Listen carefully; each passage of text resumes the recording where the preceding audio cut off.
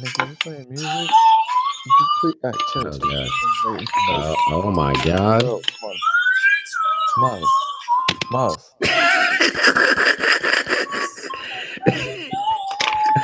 Bro. I don't think he realizes. Is that a flute or him whistling? That's him whistling. It seems mad high pitched.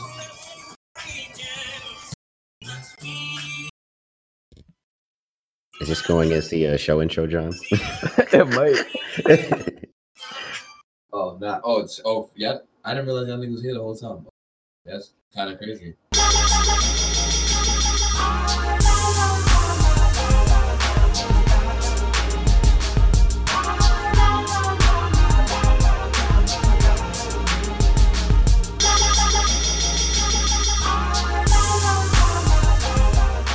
Welcome to episode 5 of the Saratobi Sports Pod.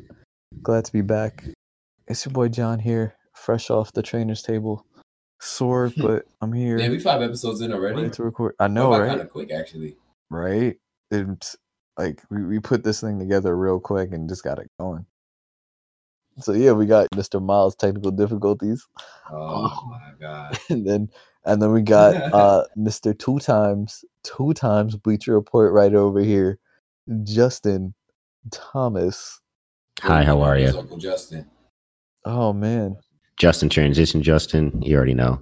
Yeah, no, it's great. Like I don't even know. Like we got to come up with like a writing nickname for you. You got to get a pen name. Ooh, that's a good one. I would say you're Penn Griffey, but that's Bryce Oh. Tiller. Yeah, can't. Oh, man. Dang. Yeah. Oh, no, you know what you could be? You could be Penn Stabler. Like Ken Stabler, but you Penn Stabler. Who's that? You said Ken. You don't know who Ken Stabler is? And you have a sports podcast? I'm about to say, John, come on, B. He used to be the quarterback for the Raiders like a long time ago when they actually was good. Really? Yeah. The Oakland Raiders. What about Sean Penn? That's his actual name. Yeah. Okay, and so it would be Sean Penn with one N. What? All right. Penn Rosenthal. Ooh. Penn Rosenthal. Ooh, I like that. Yeah. See, Penn Griffey really would be the most fire one. But you just. All right. Well, it's a work in progress. We'll work on it. Yeah, we'll figure it out. Yeah. All right. Anyway, let's figure out how we're gonna record this episode. What's on the agenda today, guys? All right. So tomorrow is the first day of NFL. It's a break now that football is actually back and not this diet football that we've been seeing with preseason. Oh yeah, no, I can't wait. And I'm off on Sunday. It's technically today. Football yeah. Technically starts today. Absolutely right. Yeah, definitely. Because we only record in the wee hours of the morning. Right. Absolutely. And yeah, I'm very excited to see some of these matchups. You know, you got Giants Cowboys on Sunday. You got Bears Green Bay today. Hold on. Are you really excited to see Giants Cowboys? Well, I mean, that's his outside of just seeing the Giants on the field. I was before Ezekiel Elliott signed his baby contract. You know what I'm saying? His baby contract. Well, I mean, that's a grown man's contract right there. Well, in the NFL, I guess in that perspective, it's a grown man contract. But hey, man, for a running back, that's. Well, I mean, he's the highest paid running back now. But I'm just saying, in retrospect to all sports, I mean, making 15 million a year, bro, like you got scrubs in the NBA. That's a fact. If you're making 90 million like the NBA, you're basically a role player. For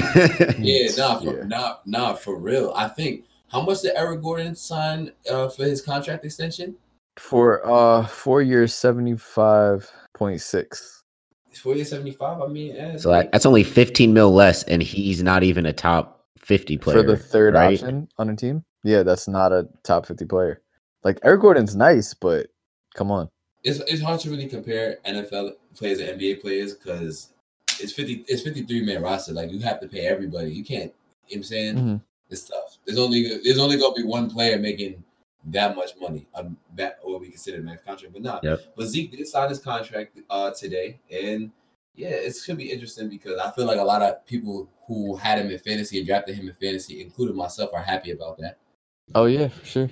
Because he's going to do Zeke things. Most definitely. He's worth that contract. Every bit of Oh, that for 15. sure. Every bit of that That's a 15 top 5 million. player his position. Yeah, I would I'd say arguably top that. 3. I would say top 3, probably top 2, and debatably too. Like, you know what I'm saying? Yeah. It's probably Saquon or in Giants bias aside, it's Saquon, Zeke any given Sunday. Like, Yeah. I'd say Saquon, Zeke, and Gurley. You can't go wrong with either 3. yeah, they're Mhm. most definitely. But so Dak Prescott, he wanted 40 mil. Like, that's how much he wanted. Bro, he's wild. All right. They talk about some flanger too. He might just be saying 40 to get them to 35. Okay. Yeah. But yeah, all right. So Goff got a contract extension, 32. So he's at 32 and a half, whatever, run up 33. Yeah. The highest paid quarterback in the league, Russell Wilson, he's making 35.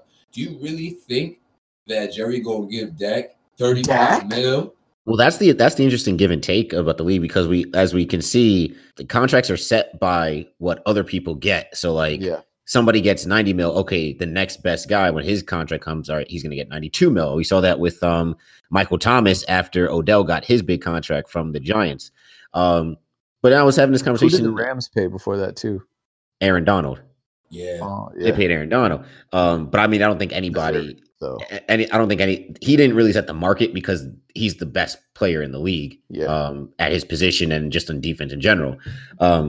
But in terms of like setting the market, I highly doubt that the precedent that Russell Wilson and I guess now Jared Goff set is going to go to Dak Prescott, because if we're really being honest, right? And I have no bias against him either.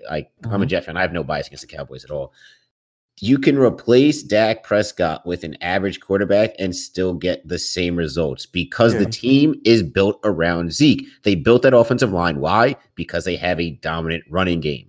You can literally replace. You can find a backup quarterback to do what Dak Prescott does. He's just an average quarterback.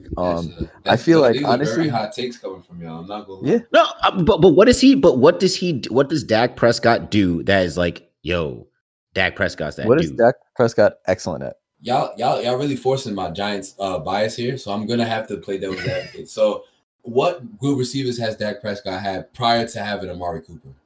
Des Bryant. Dez was hurt and he barely was there. Barely. Jason Witten. JT. He's a Hall of Fame. What one of the most consistent players of our time. Jason Witten, a Hall of Famer. Come on. Okay. Yeah, he's a Hall of Famer. All right. So this past season, he obviously wasn't there because whatever. He brief retirement. Year before that, Jason Witten wasn't a top 5, top 10 tight end. Yeah, he can block, but he's not a receiving threat. We knew that though. So who did he really have to throw to? Cole Beasley. But that's like saying who does Terrence Williams? Well, that's like saying who does Tom Brady have to throw to aside from what do you call it? Aside from Gronk, who does really Tom Brady ever have? Julian Edelman? Because you're not going to get that type of production on Tom Brady again. System quarterback. I mean, it is system quarterback. Compare him to Dak right now. Oh my god! But I'm just saying, does Dak do anything that is like, yo, I need to pay this guy? He doesn't. I think after this season, we'll be able to answer that question because he has Amari Cooper now, and he had him when he traded at the trade deadline. Okay, better question. Yeah. Rookie year, Dak and Carson, right? 2 of them. Who's Carson throwing to? And I'm looking at the roster right now. Alshon Jeffrey. Okay. That was Carson's rookie year. Okay, Alshon Jeffrey. That wasn't his rookie. No. That wasn't the team then? Oh wow. That was the second. Exactly. I'm looking at his. No. Don't look at Carson's rookie year. Go to his potential MVP season. You want to know why I'm saying his rookie year? Why? Because when they came out, I was literally sitting here, like, and this is when Dak broke out, Romo got hurt, Dak's breaking out, doing things, and I'm like, yeah, Dak's like a solid quarterback, but he's not as good as Carson. And I've been saying that.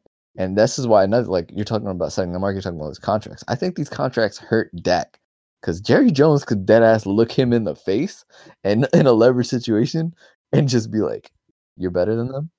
I was about to say because Jerry's doing this with Zeke, who is a top 3 running back. Exactly. You think he's gonna look at Dak? And also you got to think he definitely has more pull with Zeke too because of how much the Cowboys have done for him, all the trouble and shit he's been in.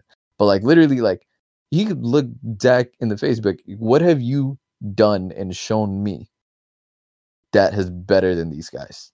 I'm not gonna lie to y'all.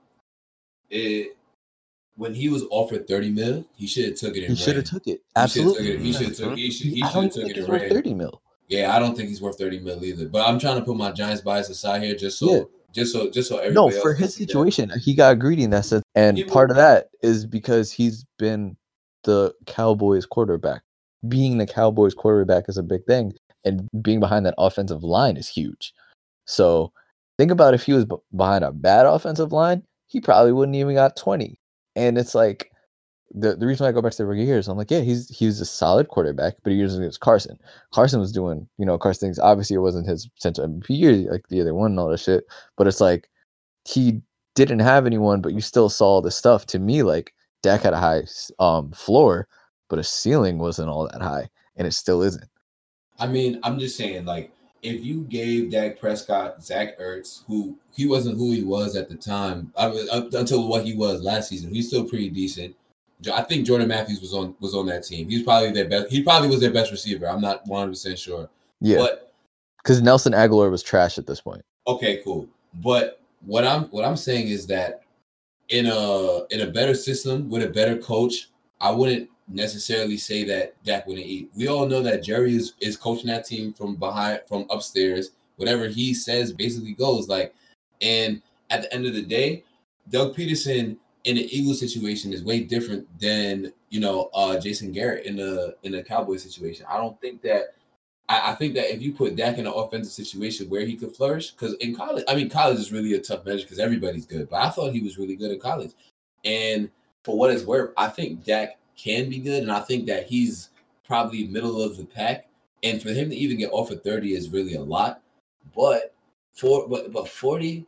I don't know. Like what? Like he's asking for 40. What's the max he'll get? 32 million. I mean, even that it's a reach. Jared Goff is going to be, I think, the second highest paid quarterback once his extension kicks in, and at least he did something. At least he took his team. He's definitely worth it more than Dak would be, and it's like, to me, Dak's just like that's it. That's what he is. He's a solid quarterback. Yeah, I don't think he's a star quarterback, and I feel like if he wasn't on the Cowboys, even if let's say he had that good of an offensive line, but was on just some like small market team, this wouldn't even be a conversation.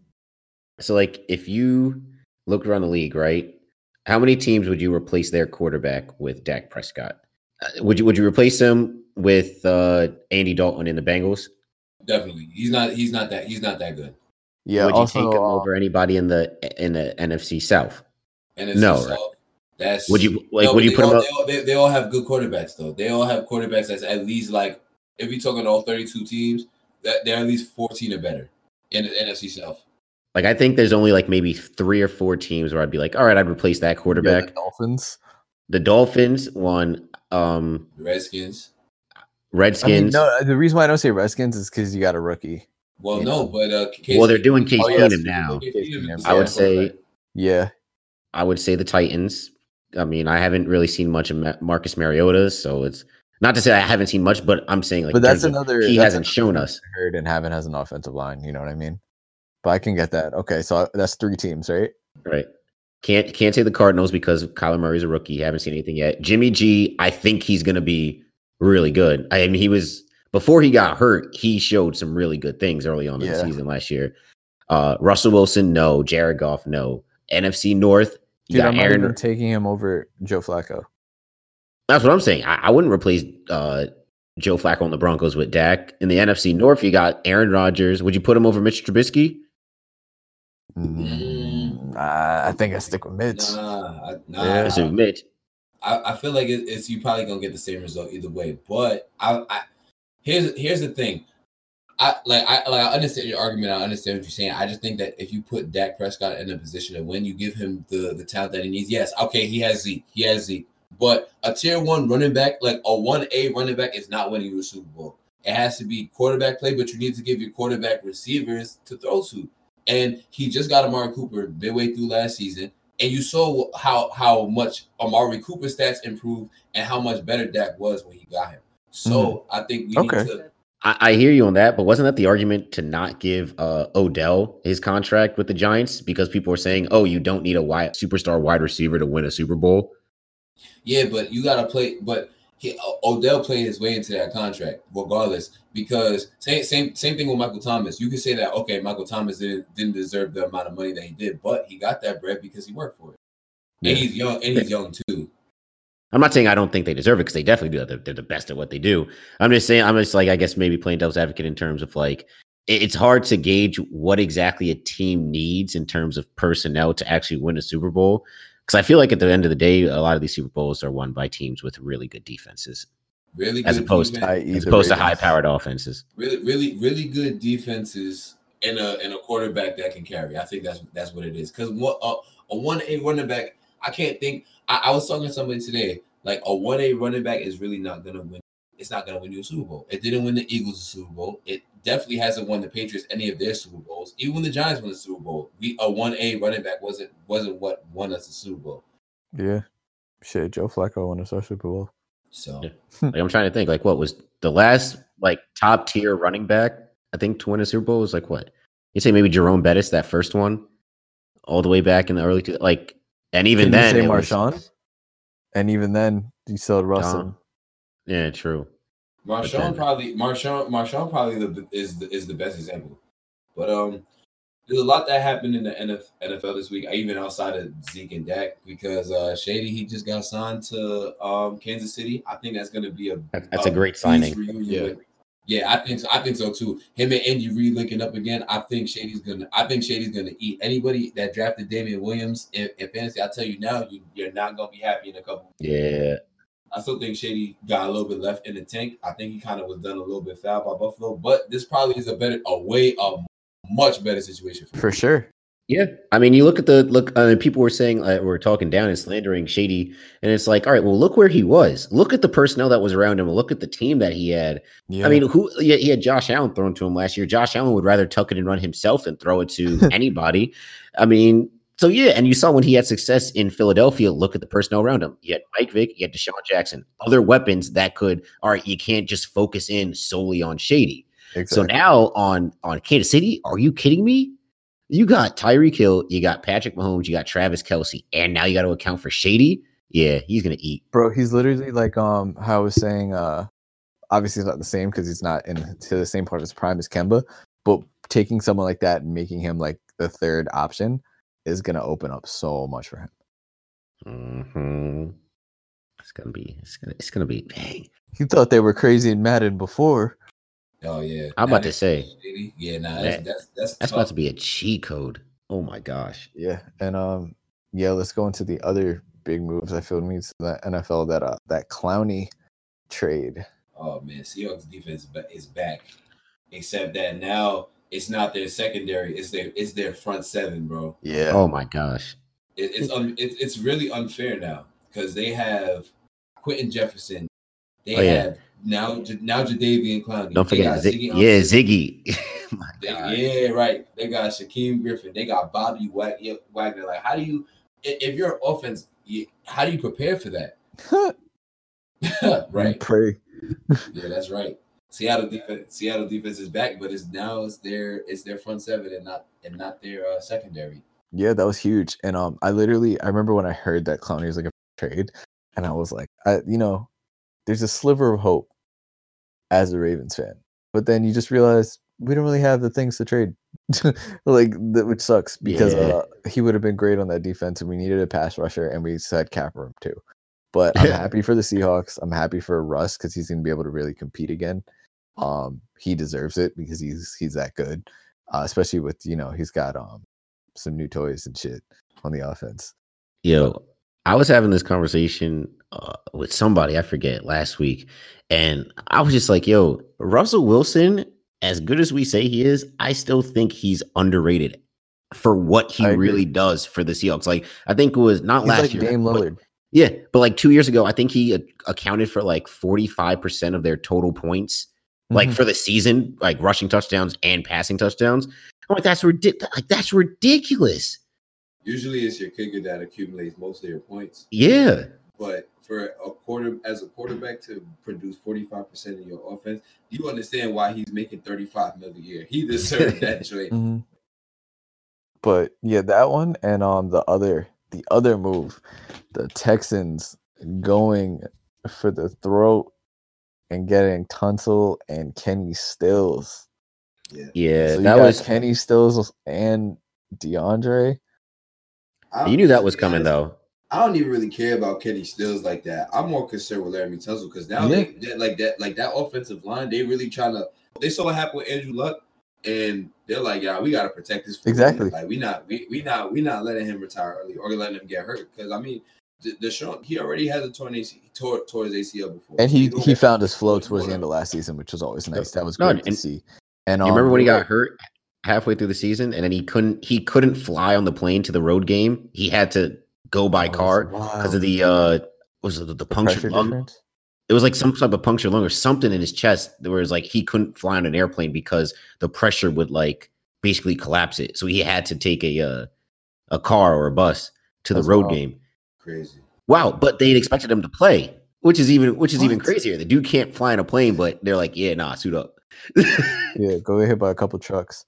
But yeah, no, exactly. You're protecting him, and it's like, yeah, I can understand you're not caring about Kenny Stills, but like literally last week you're talking about the Dolphins. It was like, who does Josh Rosen have that might try and win or help him win? Kenny Stills is one of those people, and now again, you're making Kenny Stills a second option. So, and that's gonna free up DeAndre as well more. It's gonna free up DeAndre. I think it's gonna be very interesting because Kenny Stills, Will Fuller, Kiki Kuti, like that's a nice. Yeah, man, they're combination of receivers they have. I think I picked the Texans to win the division anyway when we did our thing last week, so that's looking like it's more solidified. Definitely. So, before, is there any other NFL news to talk about before we do our picks for this week? Nope. Other than JETS Jets. Yeah, all right. We're gonna win. Anyway. So I need Le'Veon to go off against Buffalo defense this week. Oh yeah. So you're gonna hear from me next week if he shits the bed. All right. Man, now I hope he only gets like didn't the Jets just sign Hines Ward? Well, yeah, we signed him just as a development coach, secondary wide receiver coach. That's so cool though. Because he was on the Sham God as a player development coach, you know. I'm surprised that the Jets got to him first before Pittsburgh did. Yeah, should be interesting. But yeah. All right. So let's go into our picks for week 1 in the NFL. So tomorrow we got the Packers and the Bears. The Bears. All right. Well, that's JT. Justin, I was gonna say it just like that. Did you see that thing with Peyton getting baptized? Wait, what? What? I guess Peyton has a show on ESPN Plus. I guess like a miniseries or whatever. That shit was hilarious.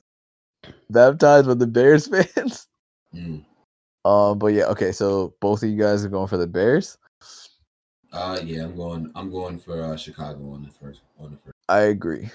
So that's 3 for the Bears. I'm gonna write down our picks so I can put it in the description later. Yeah. Only reason why is because it's in Soldier Field. Yeah, it's at Chicago. It's gonna be a tough. If it was at Lambeau, I'd go Aaron Rodgers and the Packers. We should keep track each week of how many we get right. So we're gonna do that and see should the winner get a prize or something for the regular season? I like prizes. We can talk about that later though. Yeah, all right. So we got week 1. Redskins and Eagles. I got Philly on that one. Philly at home. Yeah, same. Eagles. Same, just because Redskins are cheeks. Dan Snyder, sell the team. All right, JT, you can go through it while I type. All right. Chiefs at Jaguars. Chiefs. I got Kansas City on the road. Oh yeah, I got Kansas City. I mean, I like the Jaguars defense, but I mean that offense just doesn't have the firepower to match up with Kansas City's. All right, well maybe we won't have that much fun with this. We'll find out.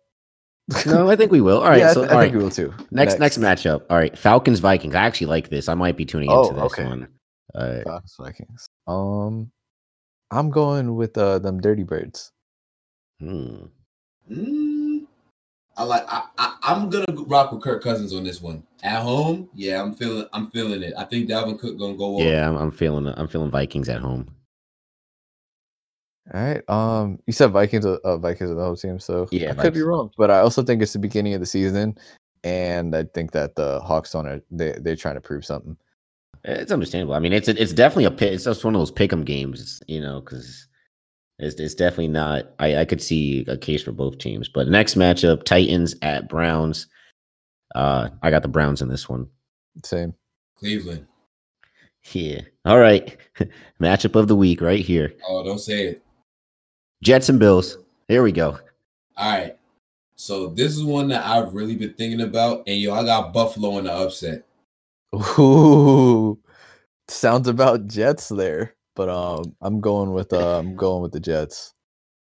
Wait, you said Buffalo in an upset? Buffalo in the upset on the road. I don't think it'd be an upset though. I mean, I think it would be an upset after the Jets offseason. I don't know. I mean, because and your boy Josh Allen's got to be nice, right? Yeah, man. I think he's gonna have a decent year this year. Buffalo just lost Shady, right? They lost Shady, but they gained Ed Oliver on defense. That defense was already scary to begin with. That defense is about to be stacked. Y'all about to see something, but I need Le'Veon to go for 100 though. That's what I'm saying. We gonna see what's up. All right. Ravens and Dolphins in Miami. You already know. Right. Yeah, this isn't even close. We can just skip that joint. I mean, at this point, can we skip every Dolphins matchup? I mean, them trading away Kenny Stills and Larry Tunsil just told me they're punting on the season and getting ready for next year. Facts. All right, Rams at Panthers. Who's home team? Panthers is home team. You said at Panthers. Yeah. Ooh, this is a difficult one. I got LA on the road. I do too. I think the Rams got to come out. They come out strong after the way last season ended. Yeah. Although I expect McCaffrey to go off though, because he goes off all the time. Oh yeah. Hell yeah. I mean, you get 30 when you get 30 touches a game, you should. Yeah, I'm going with the Rams. All right. Colts and Chargers. And they're at LA. They're in LA. Oh, Chargers. The soccer stadium. Yeah, I'm a rock with LA on this. You know, if Andrew Luck didn't retire, I would have been Colts all the way.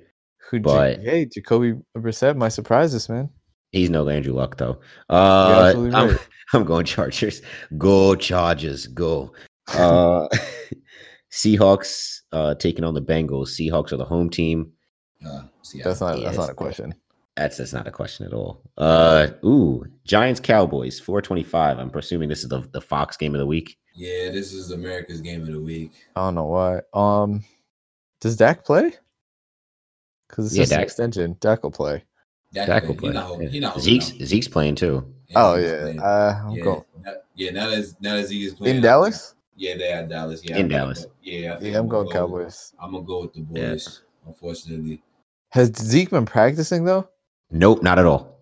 Oh, they might not play him. He's gonna. No, he said they said they're gonna play. If he was signed by today, he was gonna play. Yeah. But how you can't play him all game? Like how many touches does he get? Yeah, you can. He's been working out. He's been working out on his own. He just hasn't been around the team. Yeah, that's all my man was in Cabo, bro. You're right. It was kind of like not enough to change my pick.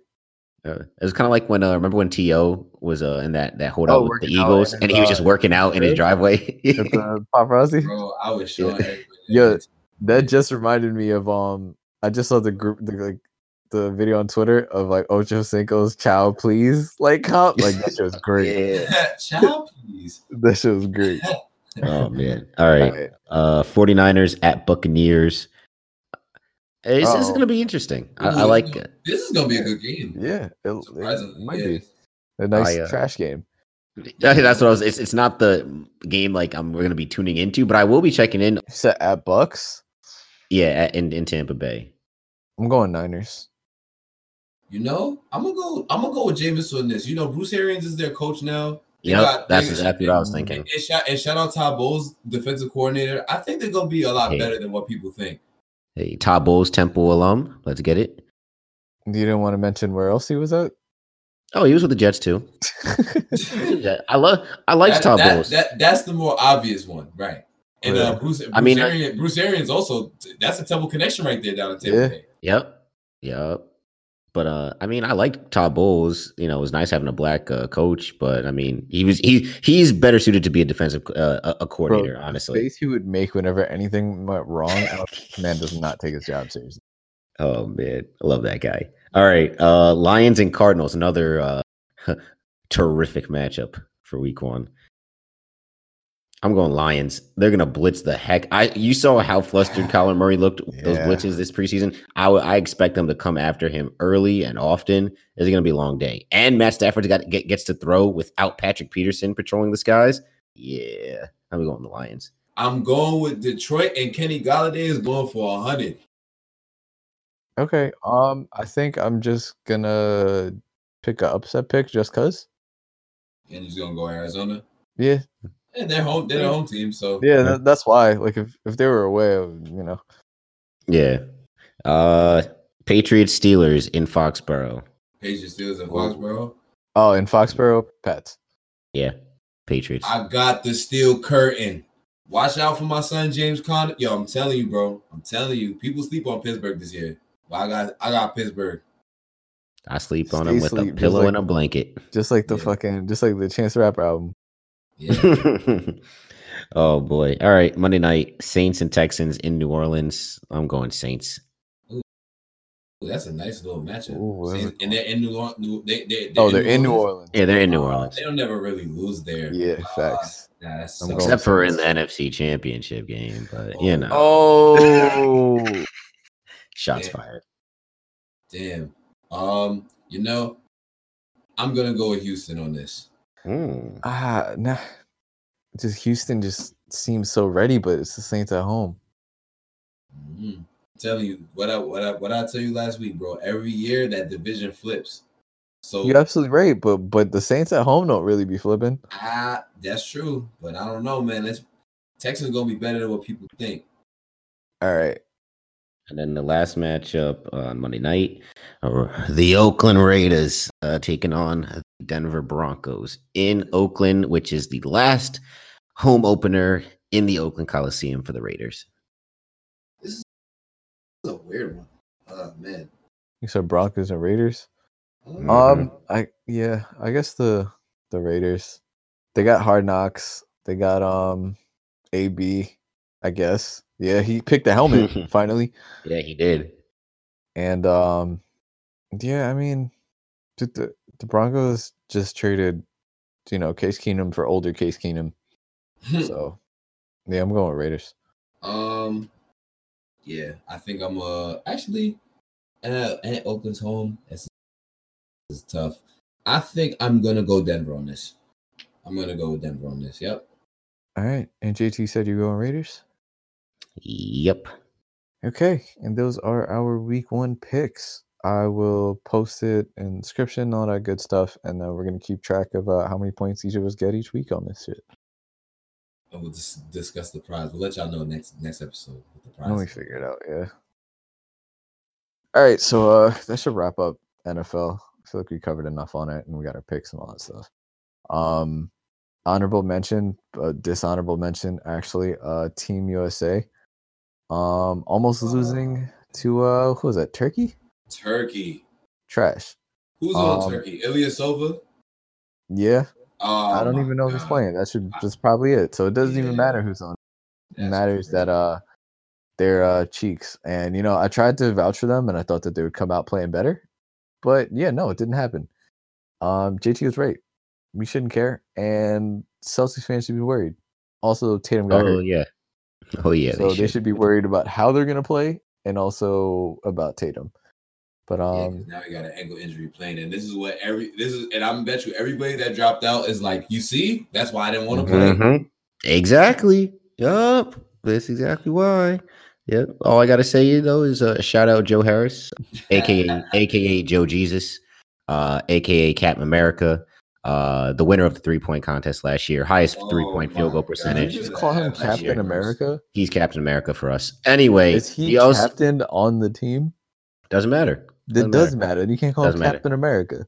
He looks the most like he looks the most like because Cap. He's a white NBA player with a beard. He looks like Cap. I mean, if the similarities are there, I mean, I guess. That's not America's ass. How would you know? Whoa. Anyway, can we talk about how not clutch Jason Tatum was down the stretch though when he got the foul on the 3-point shot and missed the potential game-winning free throw? Didn't they only win because Turkey missed like 4 straight free throws? 4 in a row. Oh my god! 4 in a row. No, but that was in overtime. Tatum had a chance to win it in regulation. Oh, regulation. Yeah, missed the free throw. Turkey ends up tying it, and it was I don't know. Miles Turner almost blew the game because I don't know what he was doing down the stretch. And I like Miles Turner. I don't even want to talk about this. Like, this is I'm telling you, I don't know why people care about FIBA. Even if the U.S. loses, nobody's going to care about it in 3 months. They're going to be like, oh, wait, remember when the USA, lost in FIBA? Wait, and the Olympics are going to just violate everyone. Exactly, because all the good people are going to be there. Yeah, you're absolutely right, JT. All right, and that about wraps it up for NBA. We ain't got much going on there. So let's go right into our baseball recaps. We got the Yankees just doing Yankee things again. Outside of breaking the not being shutout streak, the run streak, which is kind of unfortunate. But they came out strong after. So they did. No, they did. Yep, 43 games over 500. I'll take it. I mean, oh yes. At this point, it's interesting. We go into another series at Fenway. Last time we went to Fenway, I mean, we split. Wasn't really the best series that we have, but I'm feeling a little bit more confident with the way that everybody's playing. Mm-hmm. And from what it seems like is that we're about to have a lot of people return. Mm-hmm. Giancarlo's about to start his rehab start, and Severino already started his rehab program. Also, the Rail Riders made it into the playoffs. So any of the rehab stuff can happen in game situations down there. Hey. Yup. Shout out Scranton, man. Shout out. Yep. Have you guys ever watched the show the Yankees have on Yes Network? Yes Network. Yeah. It's like something. Yeah, Path, right? Pass and pitch, right? Yeah, I seen that. Yeah. It's pretty cool. Yeah, it does sound cool though. It's cool with all the young dudes that some of them like are actually playing now, so it's kind of dope. Like they did an episode on like Talkman and on what's his face, fat guy, Mike Ford. Fat guy. Nah, shout out to them though, for real. Like Michael K said it too in the broadcast of the night, where it's like, they made the playoffs because the Yankees have been hurt so much this year, they're just constantly taking their best players. Yep. So shout out to them, and then now we're giving us better chances to have our players rehab there. Shout out to Encarnacion playing, what was it, 8? He had 8 at bats, I think. Yep. And Scranton, he came back and hit a homer. Yep. So he looks fine. Yeah. So Mike Ford's probably going to be on that roster, but probably not see the field. No. I don't think Mike Ford is going to end up on a roster. Just on a playoff roster. Yeah. Oh no, he's not going to be on a playoff roster. Nope. I can tell you that now. What really was contingent on who's going to be on that 25-man roster? Voigt's back. He doesn't need to be. Yeah. Oh yeah. He's absolutely not going to be. It really depends on if the Yankees want to, how many outfielders they want to have and how many relievers they want. They saying Urshela's going to be back on Sunday, so he'll be back, and he's obviously going to make the roster. But it should be interesting to see like which outfielders. That's going to be the only confusing situation because if Stanton come back and if Hicks comes back, God willing, then it's going to be them two, Judge in the outfield. Then they're probably going to take Gardner, and I'm missing somebody. Maven. Maven. It could be Maven. It could be Talkman. Yeah, I was like, do you take Maven over Talkman for the experience and Talkman slumping right now? I mean, yeah. I feel like you have to go with whoever's hot, but I mean, Maven isn't particularly hot either. Yeah. So, but Maven gets on base though. That's the one thing he's and he's fast. So at least you're always going to have somebody on the bench to pinch run in a situation. I feel like if there was a utility guy we should take from the outfield, I wouldn't mind Maven.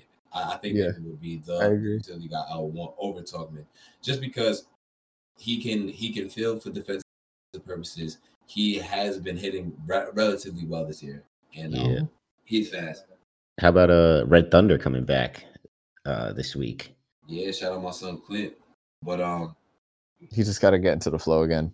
but I ain't worried about him. I just pray they don't trade this man. Uh, I hope they're not just trying to build trade value by calling him up, man. Hey, Unless we man, get some really good depends on what deals. you get, though. You're right, but But I mean, Yeah. in the grand scheme of things, I don't think you would want to trade him though, because isn't his primary position left field, and I don't expect Gardner to be on the team like exactly. too long. So it would be nice, and that's probably a reason why he struggles in right field anyway. So like, you keep him in left or keep him on the team. You know, as soon as Gardner goes, boom, there you go. He's supposed to be the heir apparent for Gardner anyway. Yep. And we all know, we talk about it every week. This man's got this star potential. Man. you know what? It just sucks that like I think Yankees fans now they want to see Tauchman in that role. And don't get me wrong, like Living in the Tauchman- moment. Yeah, I'm not upset. I'm not upset at it though. Like Tugman, like he had this run where he was really bugging Yeah. out, but he's significantly cooled Talk down. man, the sock He- man. Yeah, right. Like he's significantly cooled down. Like, and nobody really talks about it. People was upset at Cliff Frazier because he made a few defensive mistakes the other day, but it's like Tugman to go 0 for 3, and everybody would be like, "We'll just completely disregard it." Yeah. I think you got to keep that same energy. type of consistency. Yeah. Yeah, right. You got to keep the same consistency with these young dudes coming up. Also, what's my favorite point about Talkman versus Frazier? Oh yeah, that Tugman is old. Yeah, my Talkman man's is 28, which makes Yeah. him more of a piece and less of an asset. Yep. You know what I'm thinking? I wish Tugman was playing better right now, so that Mhm. way it's like when the end of the season comes, somebody's like, "Oh, Tugman, he might be pretty good. Let's see if we can use him as a starting outfielder, and then maybe we can get some prospects or something." Yeah, we could definitely use some. But when is Hicks supposed to come back? Well, I mean, he just started throwing again, so I don't know Okay. when. I don't know when exactly. Yeah, and they're gonna Um, be real careful about that because they were worried it was Tommy John. Yeah, So right, exactly. Mhm. don't So want they're to not pull gonna like rush a it back. I KD would- over here. Yep, exactly. I don't even think that he will be ready. So I think they should just keep. I think they will keep him off the roster. So You think they'll keep him off the roster? Period. If he's hurt, yeah, Okay. I think so. Because why even risk it Yeah. at that point? It's like no disrespect to Aaron Hicks, and he's one of the best defensive outfielders out there. But if he's hurt, there's no place for him.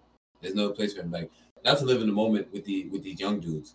But I'm just saying it's a roster spot. At the end of the day, it's like And they're holding it down. yeah. And if he's gonna be hurt, or if it's even a risk of re-injury, I wouldn't even risk it. Yeah, I agree. Because especially they just signed him to that deal. Like, just let him take his time. Like everyone's been playing well to cover for him. And let's say if Stanton comes back and is able to play the field, and Hicks doesn't. We still have Gardner, and then we have whatever backups play center or left or vice versa. You know what I mean? So like we'll have enough coverage. Like our outfield is. I saw articles there too about like how it's like Cashman's crowded outfield. You know what I mean? Like the polar opposite of what we had last year. But it's working out.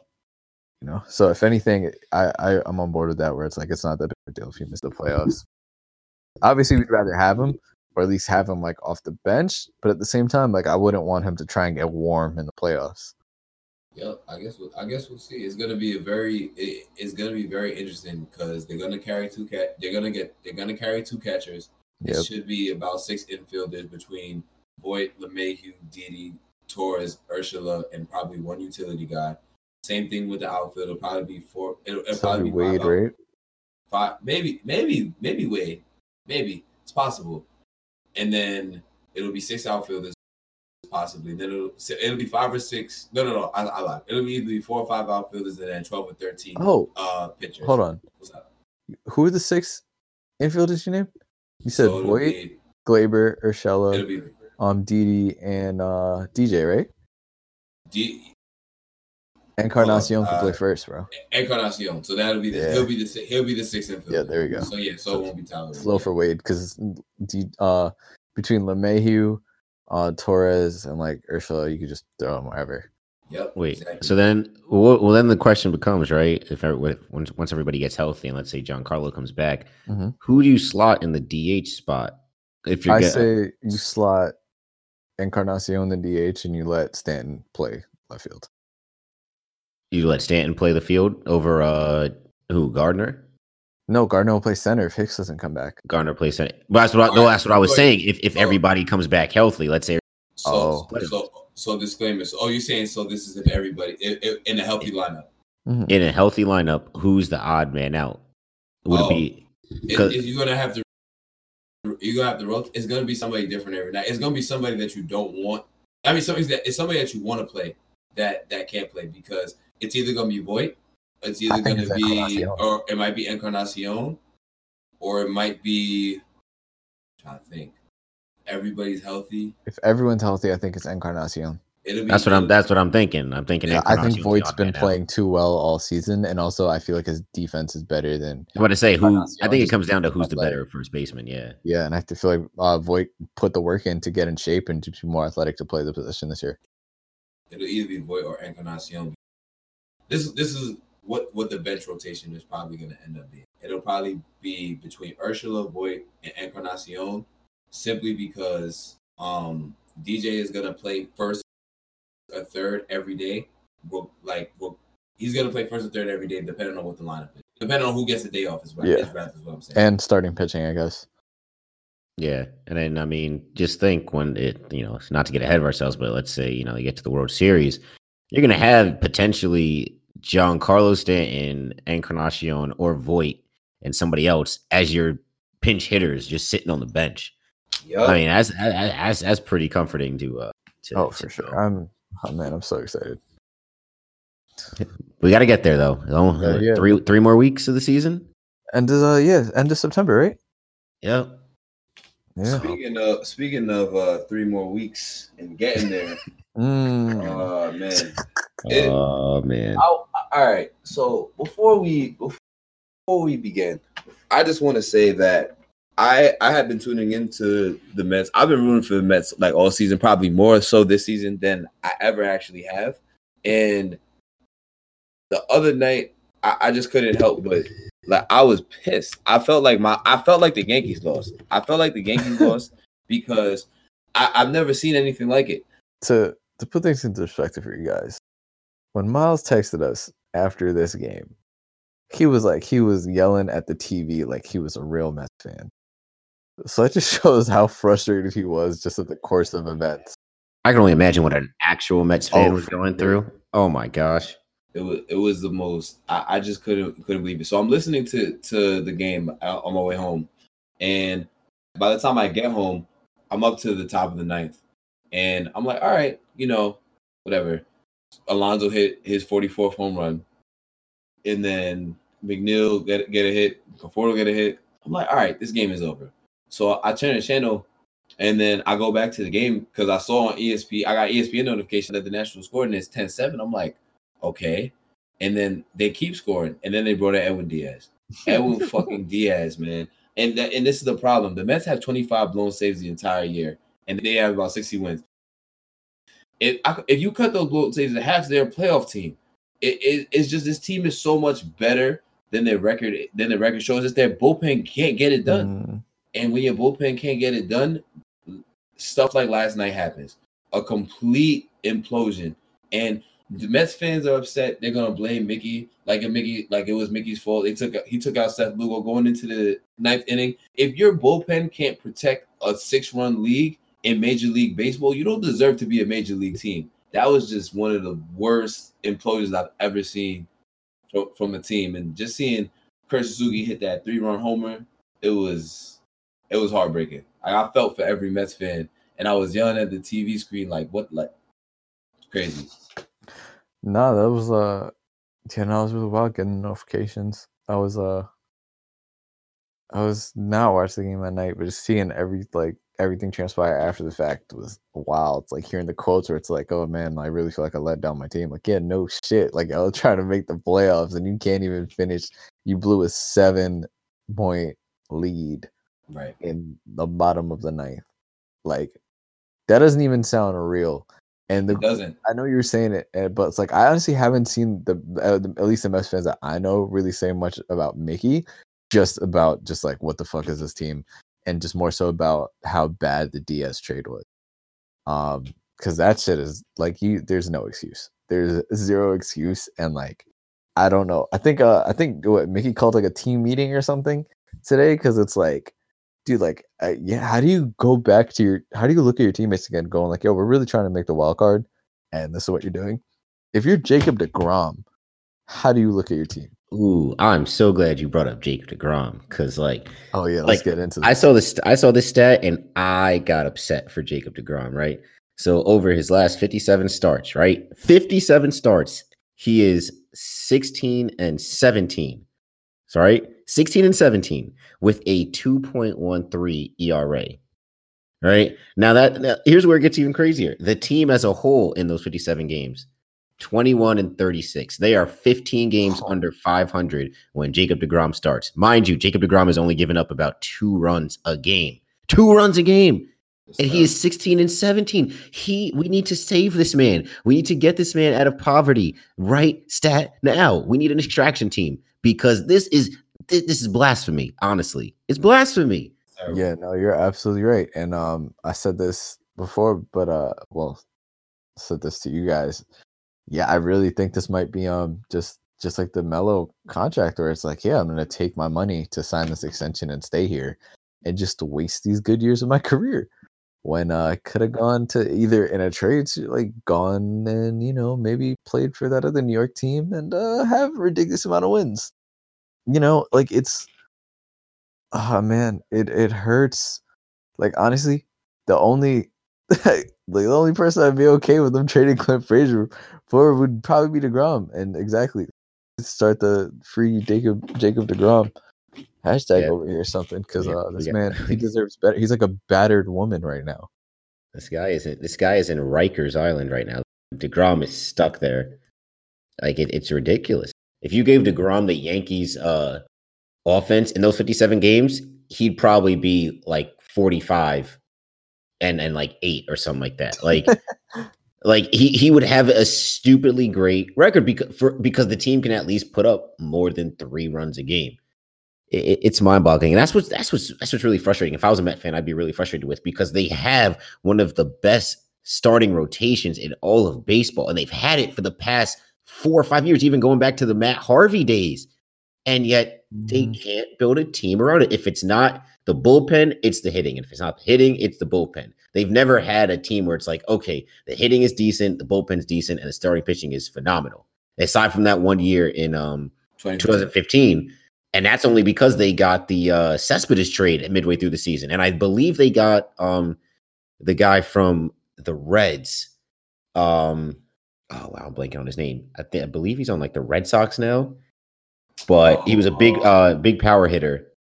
I forgot his name. But what are you talking about, though? Yeah, but like phenomenal pitching, decent hitting. They added somebody, Cespedes and this other guy, right? So to boost the offense. And then you had a semi-decent bullpen. Now it's like, I don't know who you turn to in the bullpen and going. And it's crazy that the whole team mentality in baseball. Like you go into the locker room, and if you're like a position player, right? You go into that 9th inning.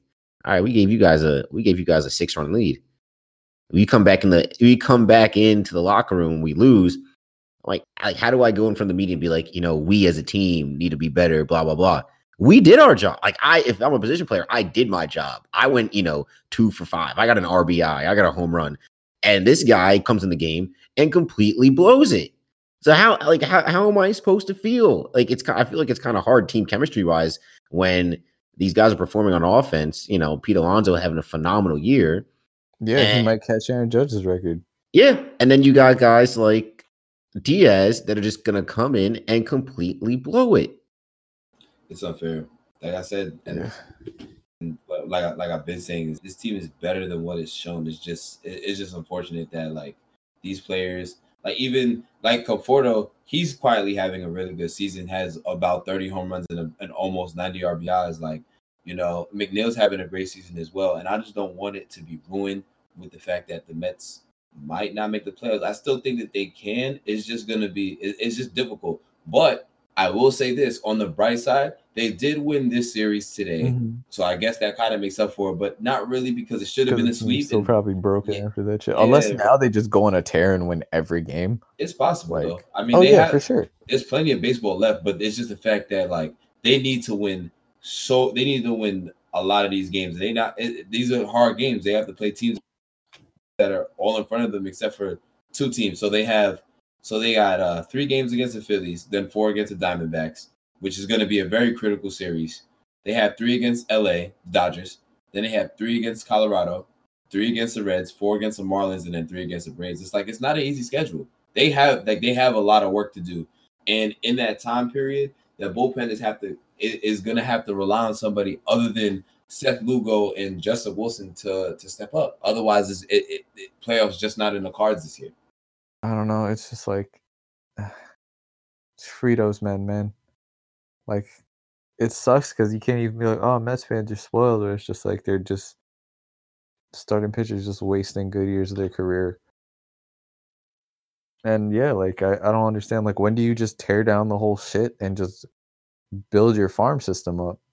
I mean, it's tough because even if you don't get ready to start pitching, like start trading some shit, man. Well, yeah, but that's the thing, is that this team is not as far away as you actually think.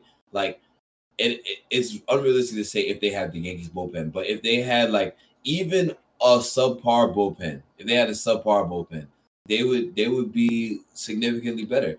And they're just now realizing that, not just now realizing, but Seth Lugo's been their consistently best closer, like, and he's just now starting to close games.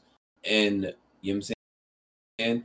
Edwin Diaz now, like it's to the point where he can't see another high leverage situation for the rest of the season. If I'm Mickey Callaway, you can't trust him in that role. There's no way. Yeah. And he was put in a position where he kind of had to trust him, and he messed up again. Imagine having a closer that let up 14 home runs. You pitching only one inning a game. It's not even the end of the season yet. 14 home runs.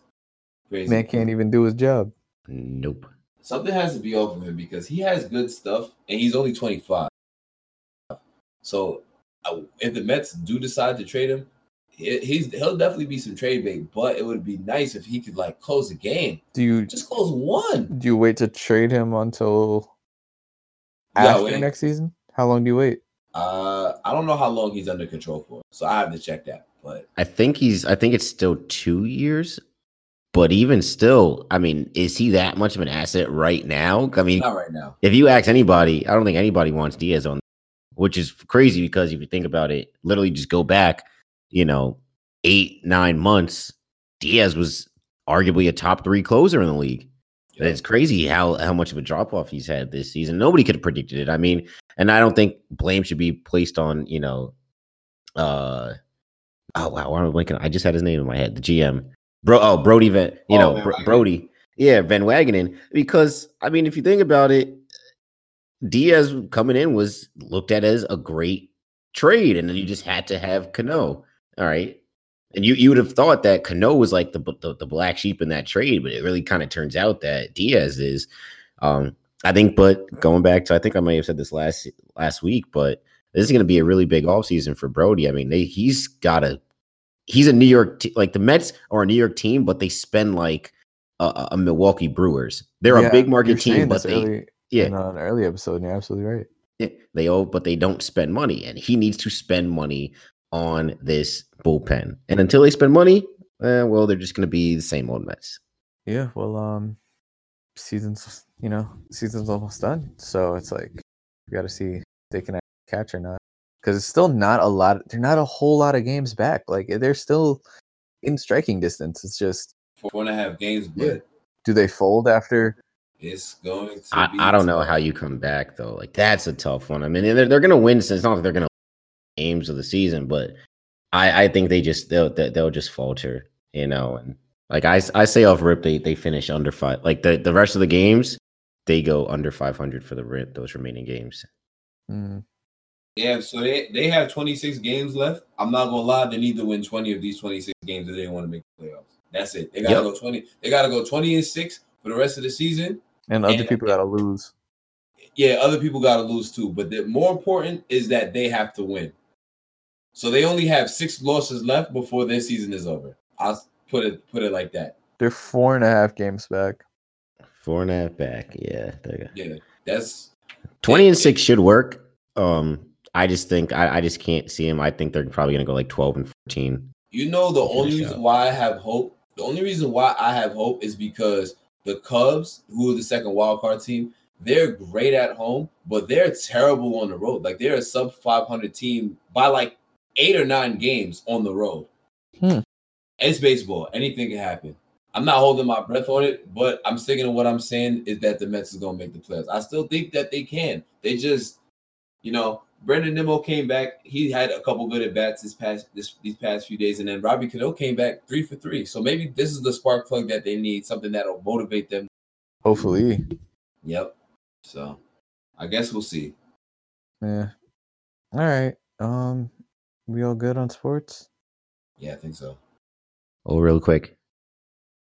Shout out to Temple Owls winning their week 1 matchup. Smoke team. Boy, Russo. Yeah, buddy. Yo, Russo's a real deal. Good. That guy, Isaiah Wright. Isaiah Wright's a problem. Oh man, I'm so glad he's gonna be able to get more time because he deserved more time before. Yes, sir. Who do you play next week? Who's Temple play next week? Ooh, I can answer that right now. Do. Oh, they played Maryland. Let's go. Yeah. Oh, they play Maryland next week? Yeah, we smacked Maryland last year too. I remember that because I was down in Maryland smacked Howard Oh, last year. yeah. That doesn't count. It's an HBCU. HBCU But, teams don't bro, count. But JT 79? They don't count. They don't. This happens every 79. year. People don't put 79 up in Madden. Penn State put up 79. Penn State They run out of a score. Penn State put up 79 against whatever team they were playing. should have was 79. Yep. I'm telling you, they don't. HBCU teams don't count except for Howard. That one year they beat UNLV, and I mean it's UNLV. So, oh wait, no, Georgia didn't Georgia Southern? Is Georgia Southern an HBCU or no? I don't know. Man. I don't know all I know is that apparently the matchup predictor has a 66.7% on Maryland beating us. Oh man, upset alert. Yo, man, Russo threw for 409. All right. Well, on that note, all right. So that's a good place to wrap up sports and head right into part 4 of Anime Book Club. So that's right, part 4, ReZero, starting life in another world. And for this week, we had episodes 12 through 15. So major spoilers ahead. Yeah, let's get into it. Man, look, I got a lot to talk about. This nigga. See, now I'm with Miles because this nigga Super be pissing me off now. Like, see, you see. See, I didn't believe Miles at first. I was like, no, give my man's a chance. Nah, I want to throw hands with this nigga for real. Oh my mama want to throw it. Yeah, like for real, I want to. You want to do that now, and then we can catch up after. Got you. Okay. All right. So bet. All right. So episode 12, right, of the ReZeros. We see that the emissary. First of all, I know this is a thing in animes, but like, come on, B. You couldn't make Felix look a little bit like a guy, I'm out here like, yo, all right, the emissary come through. All right, bet. It was kind of cool how Subaru was chopping it up with the chauffeur, and come to find out, chauffeur like some wild badass nigga, like crazy. Wilhelm? Yeah, Wilhelm. He's like, oh yeah, I'm a demon sword slayer. I'm like, whoa. But yeah, my man's Felix out here, a whole cat, like, meow meow meow. I'm like, yo, my nigga, come on, be like, you don't even have to be doing this for real. And that's like, not even like every anime has one. I guess. I don't like cats, but if I did have a cat, I might name it Felix. I feel that. I'm not mad at that. There's a famous cat. There's a famous cartoon cat named Felix. That's true. The only famous cartoon cat I know is Garfield. No, Felix is what about Tom? One. Oh, Tom. Oh, I forgot about Tom. Oh, yeah. That's true. Yeah, Tom a legend. I ain't gonna hold you. But when they first introduced Felix, I'm like, all right, a girl named Felix, I guess is cool. But this is like the very subtle things that they do in anime, like, and this might bring out the perv in me, but I really don't care. But if you look at Felix, like, yo, Felix is just chest. But if you look at what's the name of the Felix's owner, the girl that's Kush. Yeah, she got a nice little rack on her.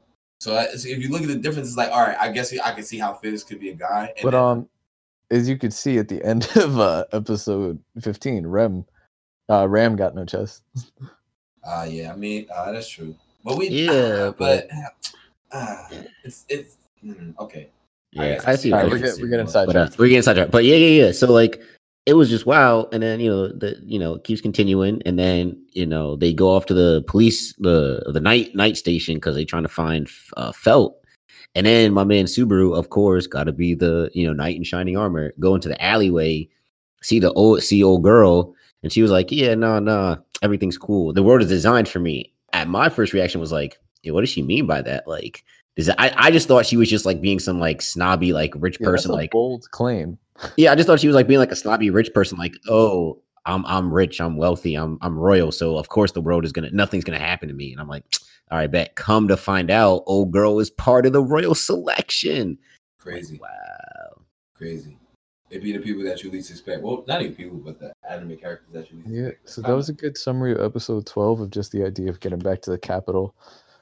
Trying to find all these people that Subaru needed to thank, and then you get the beginning, you see sort of the selection, and then you got episode 13 that was largely the selection, and that whole setting up the selection.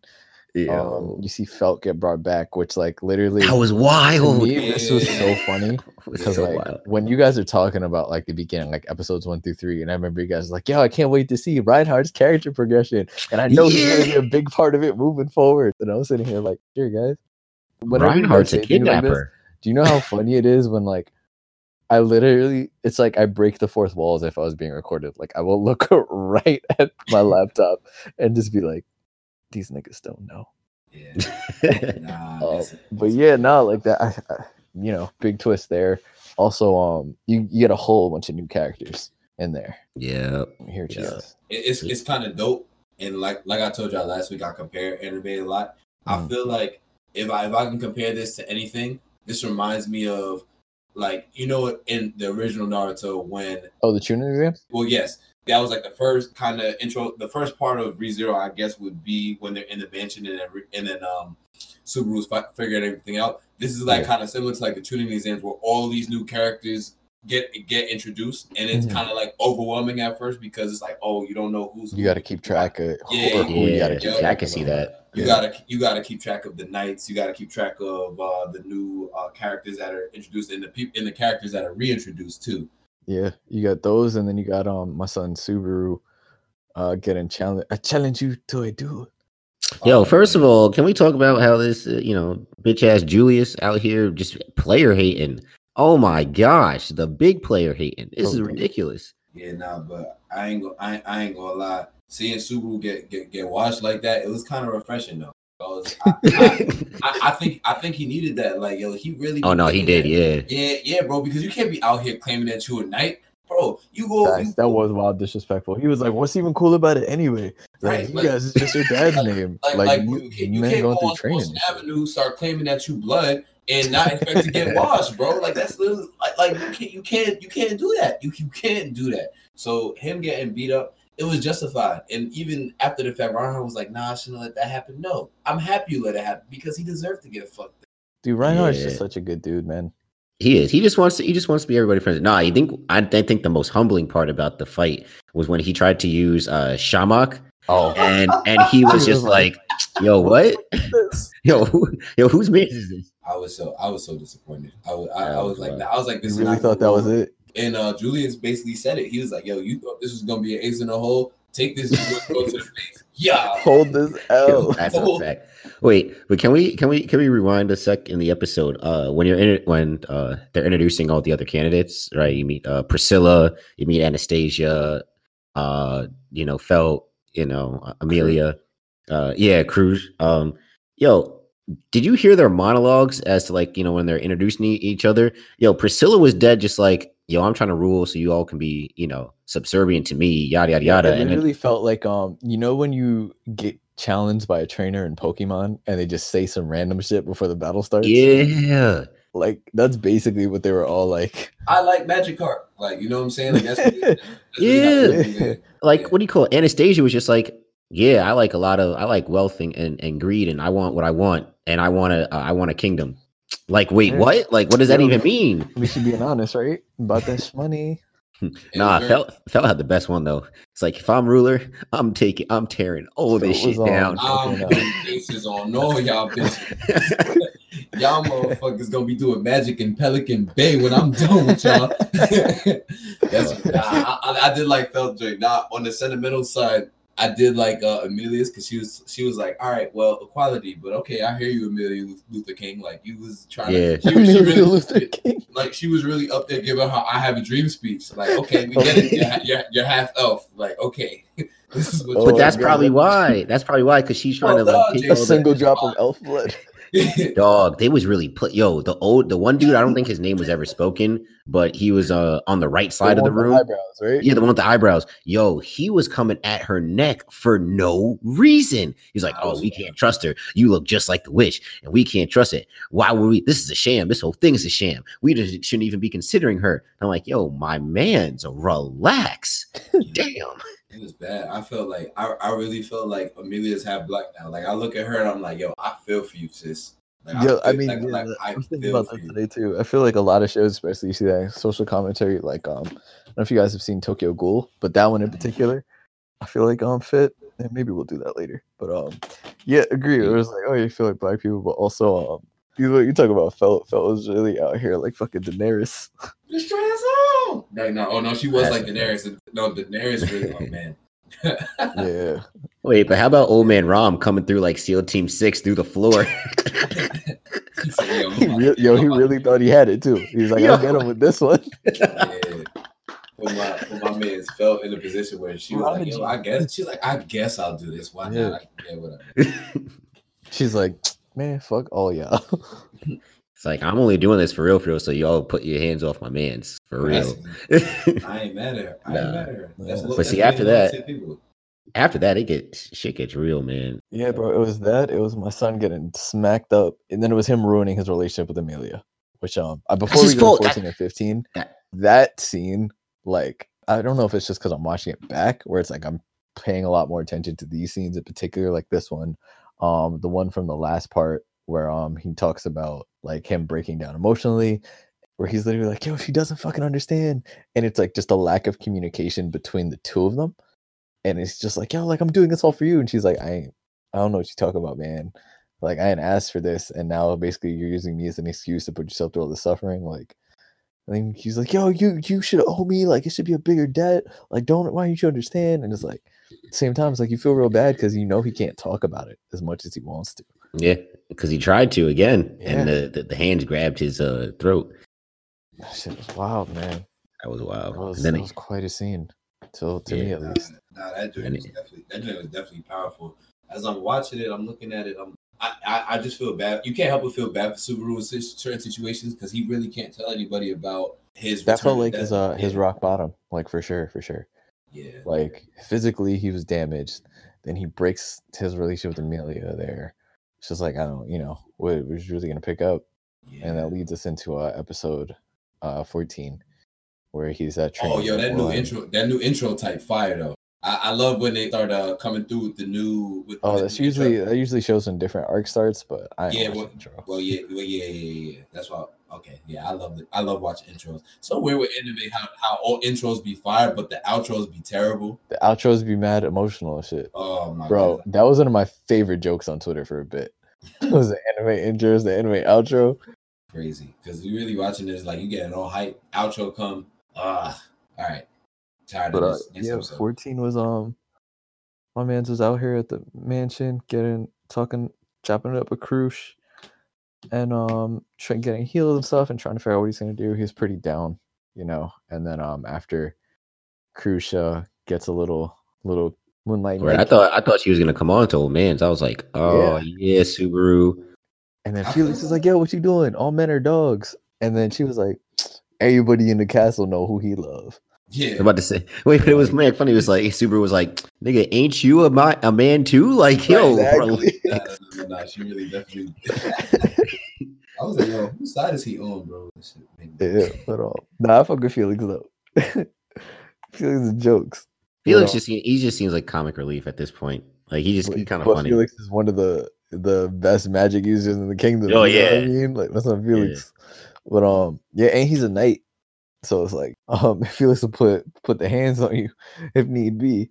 But yeah, like that scene with Krush, and then after where Rem gets her like clairvoyance with her sister, and then it's like, yo, we gotta leave. Breaks that relationship with Krush. Krush is like, hey, if you leave here, like we enemies now. I think you should just heal up. And Subaru don't like to listen. He mad hard headed. See, that's why I'm starting to not like him, because I'm like, yo, you don't got to be the hero. He hears, oh, there's mad negative energy around the around Roswell's manor. Oh no, I gotta go. Amelia's got to. Dog, He's you like, are the I'm weakest the only one who character. could do something. You're the weakest character in this whole show. And Felix told him that to his face. Krush was like, nah, don't do it. Don't do it. Average like, nah, 1.2 points per game. Dog. It's the age old saying, bench players talking like starters. That is what Subaru does. And like, you gotta give it, he's got a lot of heart. He's scrappy, good sportsmanship of the year award. What is he, a white college basketball player? He plays the game the right way. He is TJ McConnell on the Sixers. How about that? Yeah, I like that. I like TJ though. I love TJ McConnell, but like, yeah, come on now. Yeah, but he's just convinced that he's the only one who could do anything. But when he first got to the Capitol, he was like, hey, a lot's happened. I got bit by dogs trying to save the kids. Then I got bit by dogs trying to save Rem. Then I was about to get bit by a big dog, and then Roswell came and saved us. But he went, did I actually do anything? Like, no, you didn't. Like, nah, you didn't. Like you got in the way. I knew I was done with Subaru this episode when Shorty sat him down and she's pouring herself a drink, and he's like, oh, I'm not old enough to drink yet. I'm like, bro, come on, son. If you're gonna be the protagonist of the show, you have to be at least somewhat like, man, he gotta have somewhat of an edge to him. He's just like, nope, I just know that I'm not gonna really die, so I'm just gonna put my life at risk in any situation I can. Oh man, no, this is hilarious. He has analyzed Subaru as a protagonist. You in a magical world. How are you not going to take a sip of alcohol? It doesn't matter at this point. Plus, laws are probably different anyway, right? You probably don't even got no laws. Them kids then in the village probably be drinking. Probably. But so that happens, and then this is when shit really started getting real. The end of episode 14, when Rem, you see Rem start to pour her heart out more towards him, and it's like, yo, they're racing back, and then she puts him to sleep so she can go by herself. And then, oh boy, my man, finally, ends up making his way back to the property, and everyone is dead and slaughtered. And at the very end, you see Rem's body. That was what were you guys expecting the mansion to be like when you first? Did you guys think it could be anything like that, or? I wasn't expecting everybody to be dead like that. But the problem is that I never really know what to expect, just because I know that Subaru could come back at any point. But the fact that I saw everybody's dead, I'm like, another restart. And then what happens right after that? Yeah, I mean, that was just that first shit, man. And at least you finally see him showing some emotion back towards Rem, where he's like calling for her, and then that was it. And then here we go, right into one of the best episodes in the show, right there. Episode 15.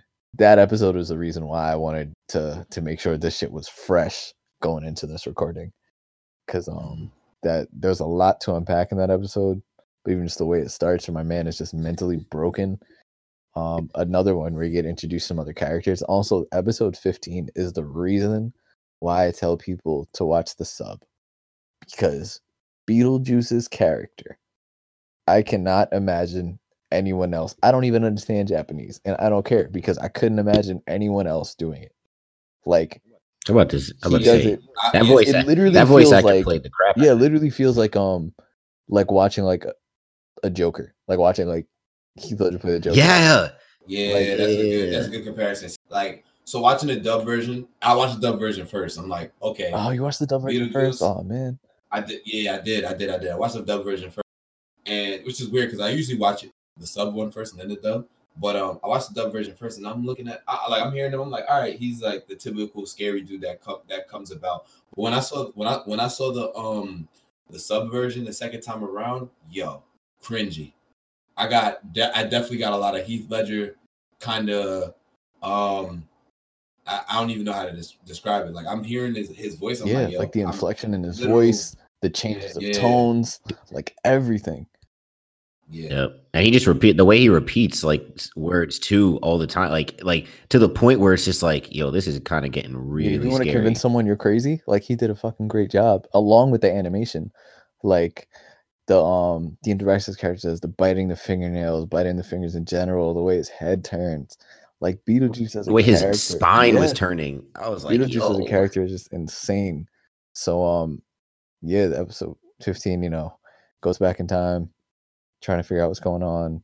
They decide to go home early because he's just like mentally drained, and then they get attacked by the witches cult, and that's where Beetlejuice gets introduced, kidnaps Subaru, and right after he does his whole spiel, and then you get a little more insight into the witches cult there. He's like, oh, I'm like an archbishop, I'm the one for sloth, and then oh man, to me, this scene right here, when Rem comes and tries to save him, and Rem twists her whole body up, and that's when Subaru finally comes back to his senses and sees her, and it's just like goes crazy again. But when you see her crawling over to him, just broken on the ground, like the last of her energy just to break his shackles, bro, that shit was that was touching. It was touching. Nah, she really came through with the force. She was like, pew, pew, pew. And then all of a sudden, like, you think it's like, all right, Rem actually about to, like, go on some ham stuff. And then all of a sudden, the man just lifted up his hand and was just like, gotcha. Humble the real. Like, whoa. Humble the real. I was like, whoa, this is some evil dark magic right here. But real quick, though, I got mad KKK vibes from oh yeah, in the hood. Because in the hood, they just pulled up. I'm like, whoa, what's going on here, Mr. Witch? But it's all right. Earlier in the episode, though, when he goes to the mansion, I believe, and it's like all like everybody's dead and it's all frozen. He goes on like this one hole and it's frozen, and he hears a voice, and it's a woman's voice, and it says, "You're too late," and then like his body freezes and he cracks open and he dies and respawns, right? Do you think that's the witch's voice? That might be. I was thinking that as well. I've never thought because I heard it and I'm like, yo, this is like, who else could it be? That's not his conscience. Yeah. The one thing I will say, just to like kind of give you another layer to think about, this isn't really a spoiler. It's just something if you didn't pick up. And shout out to Ryan Arnold, dude put me on. But he pointed this out to me when we were talking about this episode too. If you notice at the very end when he like is still holding Rem's body and he like sees Ram dead and like just drops to his knees, and you see that giant shadow. You know what I'm talking about? Yeah, like the giant, like kind of like cat looking creature. Shadow, and then his head gets chopped off. If you notice, the giant shadow has an earring. Do you know who that shadow is? Do you have any idea? Is that Puck? That's not Puck. Yeah. Oh, it is? No way. Yeah. So Puck's spirit was just like on a rampage then. Yeah, because it's the exact same earring. You know what? That happened at night, didn't it? Yeah. And the other thing is, I didn't put this together. That's crazy. I didn't put this together until now, where it's like, okay, it makes sense that it's Puck, because if you notice, it's snowing, and Puck stuff is frost. Even though it said, I know Amelia said, oh, Puck's like a fire spirit or whatever, but when Amelia's fighting, she uses like, it's kind of like, looks like frost, right? Yeah.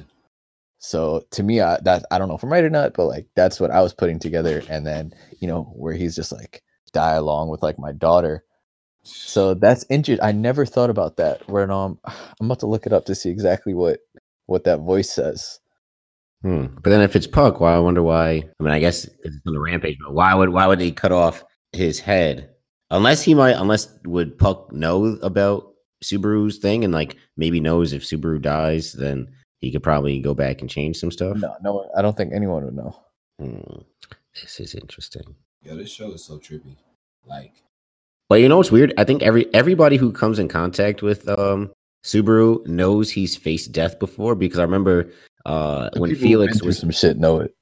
when Felix was talking to the chauffeur Wilhelm, and he was like, "Oh, that's not really like you to talk to people." He was like, "Oh yeah, his eye caught me. Like that's somebody who he's faced death before." So I wanted to Yeah. kind of hear what he had to say. It's like, dang. And I feel like, and Rem kind of pointed this out, like whenever he dies, I think that's when the scent of like the witch's scent, I think that's when it's the strongest on him, because you saw like in the I forget if it's episode 14 or episode 15 where like right where he respawns, and then he has like this black, like, oh no it was episode 14 when he was like really shaken up, and when he had like the black like aura coming out of him, and it wasn't like very big, it was kind of subtle. It was when Rem said it. Yeah, when she put him to sleep. Right. I was like, she has the witch's miasma, whatever that shit means. Yeah, that was it's trippy. Yeah, I mean, it's just that whole episode, man. Like, just going back to it again, like, just Beetlejuice's character is just fucking insane. That dude murders that role. It's like you don't really like in certain situations you really do, especially with like good animation. You think about the voice acting, but it's like that dude really killed it. And then just like again, introduce Beetlejuice to the character and just getting more insight into the witches cult, just in the sense of like how they're built up, whatever the ordeal is, whatever their plans are. This is. You get the confirmation that this is the same witches cult that attacked Rem's village. You know what I mean? Especially that shit when she first starts, she goes, "Yo, you took my sister's horn, you took my reason for living, and now you're trying to take away my reason for dying." Like, yeah, when she said that, I was like, man. "Yo, yeah, that was." She loved him. Yeah, she's definitely Hinata, and he's Naruto, just an extremely weaker version. Extremely weak version of Naruto. You can't even compare the two because my son Subaru is so useless. Subaru is like, you know what? He's Magikarp, but he's not Magikarp with Splash. When he ran out of Splash, so he got struggled. So that's what happens. You know what I mean. Yeah, when he runs out of PP for the attack move. Yep, exactly. So he just has struggle. That's the only way it works. He just has struggle. That's the best way to summarize Subaru. Yeah, basically, he just had struggle. He's like, nope, I'm not giving up. But he really hurt himself in the process doing whatever he's trying to do. Do you guys have any favorite parts that stick out to you, or just the whole thing, or my favorite part? I think I wouldn't say I necessarily had a favorite part, but I did like the interaction between Julius and Subaru, because and I'm just going like I follow patterns just with how animes usually go. It's like I was wondering where it was gonna get to the point where they would introduce who his rival was, and Subaru kind of points out a lot of like obvious things that happen in anime. Like he even said it's just like, oh, you're my romantic, like my romance rival, or something along those lines.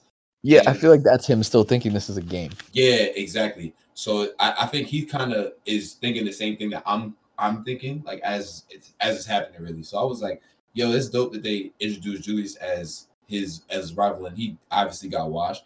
But I'm thinking that as Subaru gets stronger, if that ever even happens, that maybe we'll see something different. But I guess only time will tell. Yeah, maybe. What about you, JT? Do you have a favorite part or anything? I like I guess I don't really have a favorite part, but I will say I like the interaction between Rem and Subaru. I think you're seeing a little bit more of Rem like actually show like her human side. Like her human side. And I like her just affinity towards Subaru. Like I'm not sure if it's just because Subaru was like the only person that like actually believed in her or something like that, or like she actually is developing feelings beyond that. But it was nice to it's nice to see that they're like their interactions and their like duo throughout the course of these last few episodes. Yeah, I think that that definitely ties back. Like I feel like it's what you said maybe last week, where she's reacting because he's the only person to ever be like, yo, like don't just throw your life away. Like your life's important. You know what I mean? Like the only person to ever actually care for her like that, and she given this man her everything, bro. Man, oh man, this is gonna be interesting though, because you always ask her like, "Why are you doing this?" She's like, "Oh, because I want to." Yeah. It's like and then I don't know if you guys caught this at the end, like when she broke off the chains. Finally, she's like the Hummer and broke off the chains, and she was like, I forget what it was, but it ended with "Love you." Yep. I don't know. She was telling him live. She was like live. She's like live, and then love you, and then boom, she died. Love you. Bye.